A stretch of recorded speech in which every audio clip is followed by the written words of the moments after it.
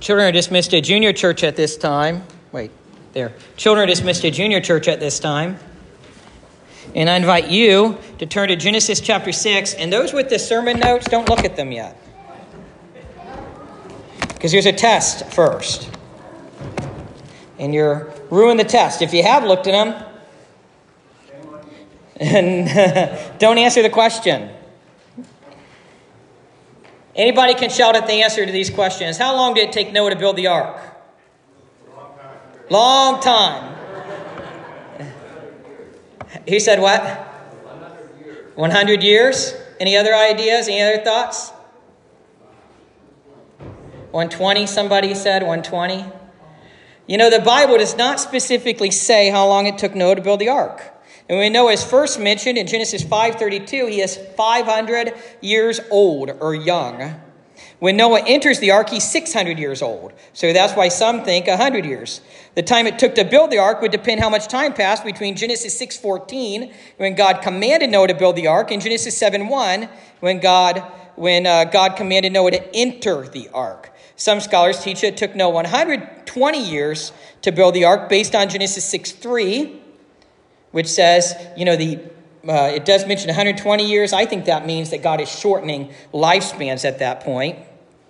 Others say it took 100 years old based on 100 years based on Noah's age in Genesis 5:32 and his age in Genesis chapter 7, verse 6. But it's not specifically mentioned. How long was Noah on the ark? No, 40 days and 40 nights is how long it rained and water came out of the ground. Any other thoughts? How long was Noah in the ark, on the ark? Who said 400? Somebody said 400. Any others? Don't you like these pop quizzes? Noah entered the ark in the 600th year of his life on the 17th day of the second month. That says that in Genesis 7:11 through 13. Noah left the ark on the 27th day of the second month of the following year. Genesis 8:14 through 15. Therefore, assuming a lunar calendar of 360 days, Noah was on the ark for approximately 370 days. So very close to 400. 370 days on the ark. How many people were on the ark? 8. Anybody have any different idea? 8. That's a clear one. According to Genesis chapter 6 through 8, Noah, his wife, Noah's 3 sons, Shem, Ham, and Japheth, and their wives were on the ark. Therefore, there were 8 people on the ark. Now, here's a really hard one. Who was Noah's wife? Mrs. Noah. I heard Mrs. Noah. What? Joan of Arc, right? Joan of Arc was Noah's wife. Joan of Arc. That's another one. The Bible nowhere specifically gives us the name or identity of Noah's wife. There is a tradition that she was Naamah from Genesis 4:22. While possible, this is not explicitly taught in the Bible. Considering you did not have time to study, you all passed your pop quiz today. We're continuing this trek through Genesis chapters 1 through 11. And today we continue in the flood narrative. And we'll continue the flood narrative following Resurrection Sunday in a few weeks. Today my theme is the significance of Genesis, coming judgment, but the ark of promise. And we're going to look at verses from Genesis 6:13 through chapter 7, verse 10. We're not going to read that whole section. We're going to look at a few verses and the theme, coming judgment, but the ark of promise. God is bringing judgment, but the ark of promise. And you're going to see similar themes and come out in each of these sermons on the flood narrative. So first we see coming judgment. In Genesis chapter 6, verse 13 and verse 17, we see coming judgment. God is bringing the flood of water. God is bringing the flood of water. Last week we began this section, and in last week's message we talked about how the world was so depraved, yet Noah was righteous. The world was so fallen, so depraved, yet Noah was righteous. Look at verse 13. Genesis chapter 6, verse 13. And God said to Noah, I have determined to make an end of all flesh, for the earth is filled with violence through them. Behold, I will destroy them with the earth. God says to Noah, I'm going to repeat it one more time. I've determined to make an end of all flesh, for the earth is filled with violence through them. Behold, I will destroy them with the earth. God is going to destroy all living creatures that have the breath of life, along with the earth. The earth is filled with violence. God is making an end of all the flesh. God's going to flood the whole world. This is all about the coming judgment, the coming judgment. In the next several verses, God gives Noah detailed instructions on how to build the ark. Detailed instructions on how to build the ark. Some would question about the whole world. Some would question how the whole world would be flooded. I want to emphasize a few things right here. One is that we continue to see the emphasis that the earth was filled with violence. We can continue to see the emphasis on the depravity, the complete depravity of humanity. Now, that's a theme that's been coming through the last 2 or so weeks. You know, they've been living very long. They're thinking up new ways to sin. They had an easier life at that point. But notice the link between humanity and the earth. God says, I will destroy them, humanity, with the earth. One source reads, in light of some defenders of a global flood have suggested that pre-flood geography differed from today's geography. This is answering the question, how does the whole world get flooded? So some think pre-flood geography differed. Specifically, they suggest that Earth's landscape was flatter in the pre-flood era, thus requiring less water to flood, and that the violent flood created many of today's geographical and geological features. Others take a different approach, suggesting that pre- and post-flood geography is largely now present on Earth, and that by an unknown mechanism, Earth's quantity of water has greatly diminished after the flood. Another source reads, though some claim that the flood was a localized event restricted to the ancient Near East, the text makes it clear, the Bible makes it clear that this was a worldwide event. Now listen to this. 3 times in this passage, the words all flesh appear. The phrase occurring 33 times elsewhere in the whole Hebrew Bible.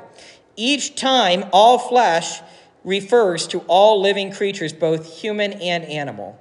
Every time we see all flesh in other parts of the Hebrew Bible, it's referring to all flesh, both human and animal. And we see that 3 times in this flood narrative. The universal scope of the flood is further emphasized by the latter reference to the water covering all the high mountains everywhere under the heavens, as well as God's promise to never again destroy every living thing with a flood. So we see an emphasis on all flesh everywhere. We see an emphasis on the whole, the flood covering the whole world. So God is destroying all flesh. Notice that specification. All flesh in which is the breath of life. God is destroying all flesh in which is the breath of life. Everything that is on the earth shall perish. Look at verse 17. God says, for behold, I will bring a flood of waters upon the earth to destroy all flesh in which is the breath of life under heaven. Everything that is on the earth shall die. In verse 18, God is still speaking, and this is important. And starting in verses 18 through 19, in chapter 7, verse 1, we see the Ark of Promise. God is bringing judgment. And now we see the Ark of Promise. But, God says, but I will establish my covenant with you. Who is the you? You can speak. God says, but I will establish my covenant with you. Who is the you?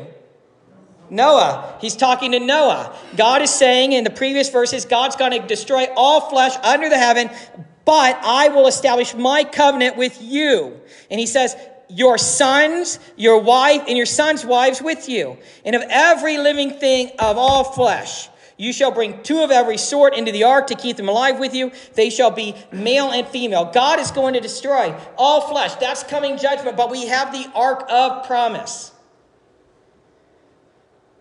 By the way,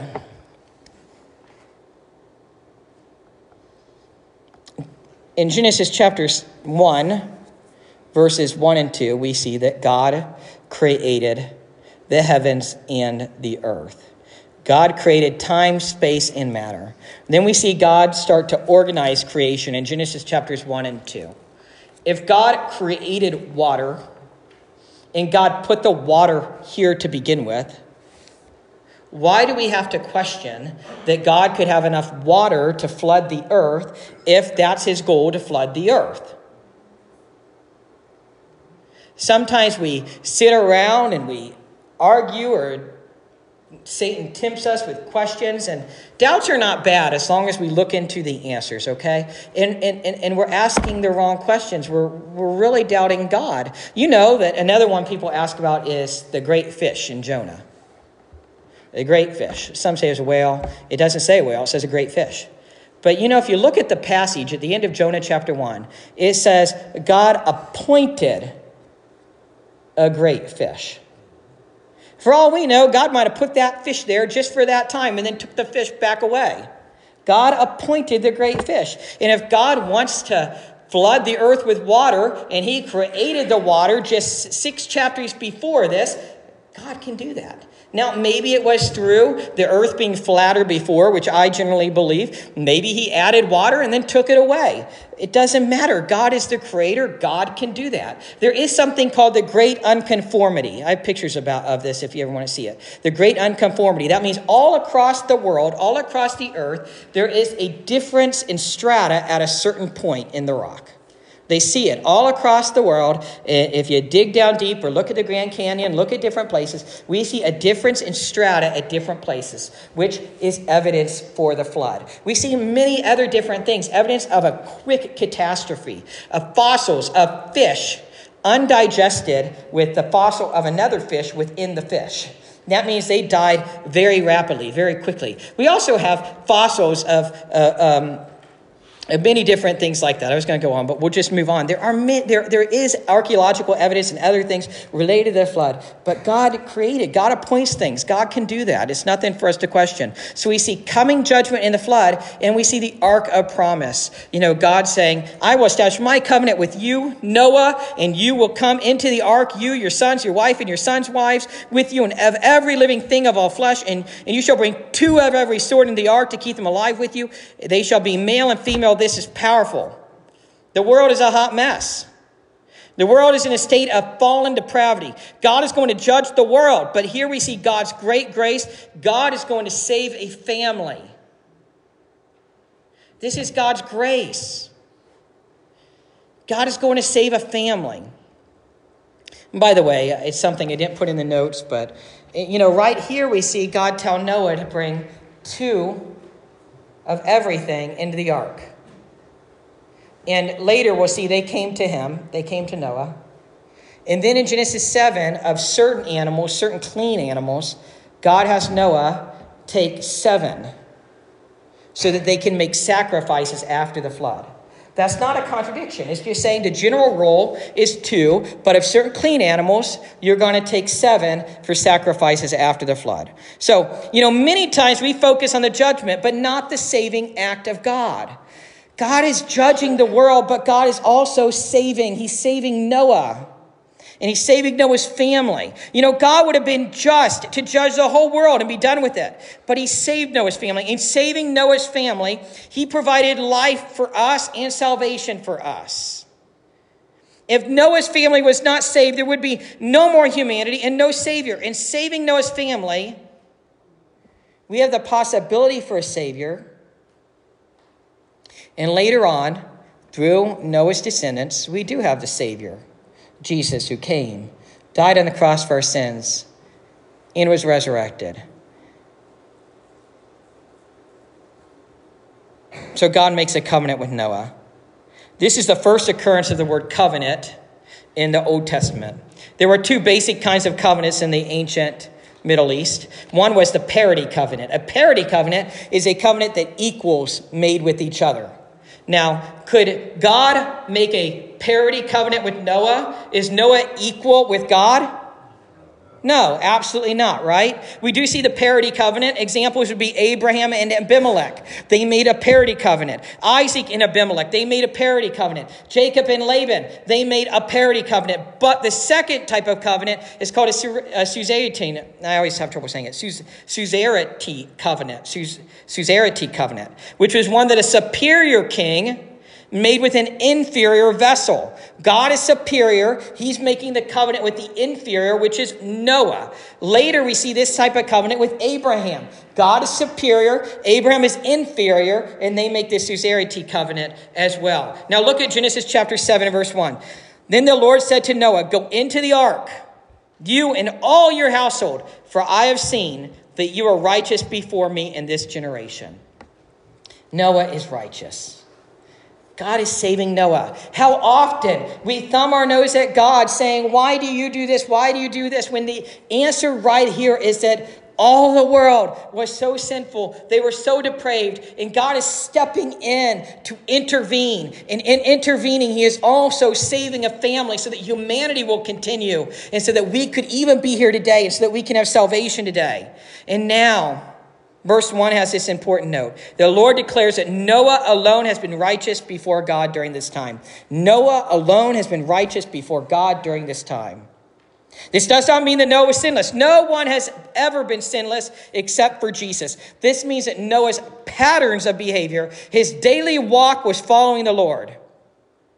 Notice this verse says, Noah alone has been righteous before the Lord during that time.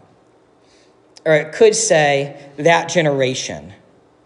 It is specifying that day and age. During that day and age, Noah alone had patterns of life following after God. So we have coming judgment, but we also have the Ark of Promise. God noticed Noah. The ESV Study Bible shares, God promises in a covenant to save Noah, prefiguring the new covenant in Christ by which we receive eternal salvation. Noah was a type pointing to Jesus someday, who will bring salvation to everyone. Noah is referenced in the New Testament. Let's look at a few. 2 Peter chapter 2, verse 5. If he, that's God, did not spare the ancient world, but preserved Noah, a herald of righteousness with 7 others, when he brought a flood upon the world of the ungodly. So there, right there, God preserved Noah, yet God did bring a flood. And that's there in 2 Peter in the New Testament. Another passage in 2 Peter chapter 3, verse 5 and 6, does not reference Noah, but does reference the flood. In that passage, it says, for they deliberately overlooked this fact, that the heavens existed long ago, and the earth was formed out of water and through water by the word of God, and that by means of these, the world that then existed was deluged, that means flooded, with water and perished. So right there, we see the flood, another time mentioned towards the latter part of the New Testament.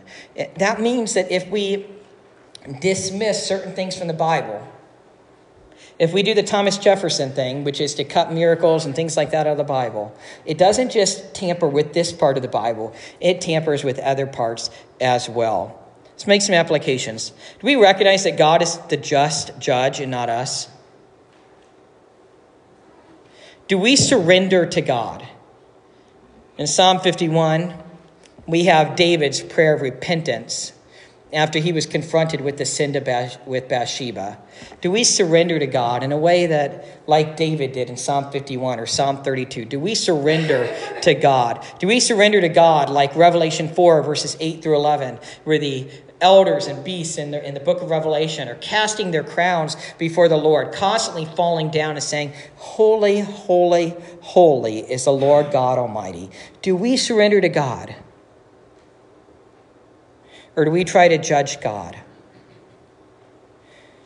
You know, God will provide salvation for Noah and his family. We must understand that in this, God is providing a way for future salvation for all humanity. Through Noah's descendants, God will provide the Savior. In saving Noah, God provided salvation for humanity. Do we obey God as Noah did. In Genesis 6:22 and 7 verse 5, it says Noah did as the Lord commanded him. God gives Noah these instructions to build the ark, and Noah obeys. Don't you wish you could have seen those conversations? Isn't it some comedian, I think it's Bill Cosby, said, God is speaking to Noah, I want you to build an ark. And Noah's going to say, what's an ark? He had to build this thing, you know. God gives him some descriptions and he goes to work. He obeyed. He didn't say that's too difficult for me. He obeyed. Do we obey as Noah did? When God calls us to do something, will we obey? Some of you think, well, God hasn't called me to do anything miraculous like Noah. And that's true. Probably. I mean, maybe God's called you to build an ark, but probably not. Maybe God's called you to do something amazing and miraculous. Possibly. How do you know what God called you to do? Well, first, start out every morning in the Word of God. And start out every morning in prayer. Spend time in Sunday school and small groups and midweek Bible study. And the most clear thing God speaks to us is through his word. And he says it in his word, he's calling you to do it. It might be Ephesians 4:32, be kind to one another, tenderhearted, forgiving one another as God in Christ has forgiven you. That could be really hard in some cases. God calls us to do it. Will we obey God's word? Ephesians 4:17 through 32 is all about the new covenant community, the church. Will we strive to follow God's word and obey him in these passages in the New Testament? Colossians 3:1, set your mind on things above. Oh, what about Philippians 2:14? Do all things without grumbling and complaining. That's right there in Scripture. God's calling us to do that. Just like Noah obeyed God, we have things to obey God with. Philippians 2:3 and 4, consider others more important than yourself. Look out for the needs of others before your own. Matthew 28:19 through 20, go into all the world and make disciples of all nations, baptizing them in the name of the Father, the Son, and the Holy Spirit. How much do we care about the gospel? That's something God commanded us to do. Ephesians 4, I've been slowly making my way there. I mean, be angry and do not sin. Don't let the sun go down on your anger. Give no opportunity to the devil. It seems like the longer we let our sin, let our anger, the longer we let our anger simmer, the more likely sin's going to develop. Give no opportunity to the devil. That's giving the devil an opportunity. But verse 28, let the thief no longer steal, but rather he labor. God calls us to labor, to work. Verse 29, let no corrupting talk come out of your mouths, but only such as is good for building up, as fits the occasion, that it may give grace to those who hear. That's something God commands us to do. Don't let corrupting talk come out of your mouth, but edification. And then it says, right after that verse, it says, do not grieve the Holy Spirit of God. It's kind of like when we have corrupting talk, it's grieving the Holy Spirit of God. By him you're sealed. Let all bitterness and wrath and anger and clamor and slander be put away from you, along with all malice. Then it's be kind to one another, tenderhearted, forgiving one another as God in Christ forgave us. Those are things that God commands us to do. Now, in your daily devotion time, God may call you to something else. He may call you to go serve at the rescue mission or go somewhere else. And we're called to obey, just like God commanded Noah to obey. Do we desire to be righteous as Noah was? Do we want to try to pursue God, to be righteous? I pray that we do. Noah was righteous. Noah obeyed God. You know, it's significant that in Scripture, wisdom is often associated with a path. A path. Are you going in the right direction? Are you veering off the path? Do you know where you are on the map? What's your compass? At the end of the day, wisdom is less about information than orientation. Wisdom is less about information than orientation. All the geographic data points in the world are useless if we have no sense of north. Wisdom is about orientation, being on the right path, taking the narrow path. All of us wander in whichever nomadic direction our hearts choose until we submit to the authority of God's good compass. He alone, God alone, illuminates the path of wisdom. The fool says in his heart, there is no God, and thus wanders aimlessly through the desert. The wise man, by contrast, lives a radically God-centered life. Are we on the path after God? A.W. Tozer put it this way. Tozer, he says, as a sailor locates his position on the sea by shooting the sun, so we may get our moral bearings by looking at God. We get our moral bearings by looking at God. We must begin with God. We are right when and only when we stand in a right position relative to God. And we are wrong so far and so long as we stand in any other position. Are we in the right position looking to God? We're going to close in prayer. Following the prayer with this closing song, the altars are open as always. And now, as I announced last week, we're going to have prayer workers come up during the song. And if you would like prayer for anything, if the Lord has laid on your heart anything, you're welcome to come forward, and they'd be more than happy to pray with you. Even after the closing song's over, they're more than happy to pray with you and eager to pray with you. Let's pray. Dear Heavenly Father, may we orient ourselves on you. May we pursue righteousness as Noah was righteous. May we do everything that you commanded us, as Noah did. And of course, the first thing that we need to do is respond to your Son, Jesus, our Lord and Savior. And Lord God, if there's anyone here today who has not responded to you, confessing they're a sinner in need of a Savior, believing in you as the one and only Savior, trusting in you and committing to you, may today be the day. And may they respond to you in a simple prayer such as, Lord Jesus, I confess I have sinned and missed your perfect standard. I believe in you, Jesus, that you died on the cross for my sins and rose again. Today, Lord, I am trusting in you as Lord and Savior. Today, Lord, I'm committing my life to you. Please come into my life and help me to live for you.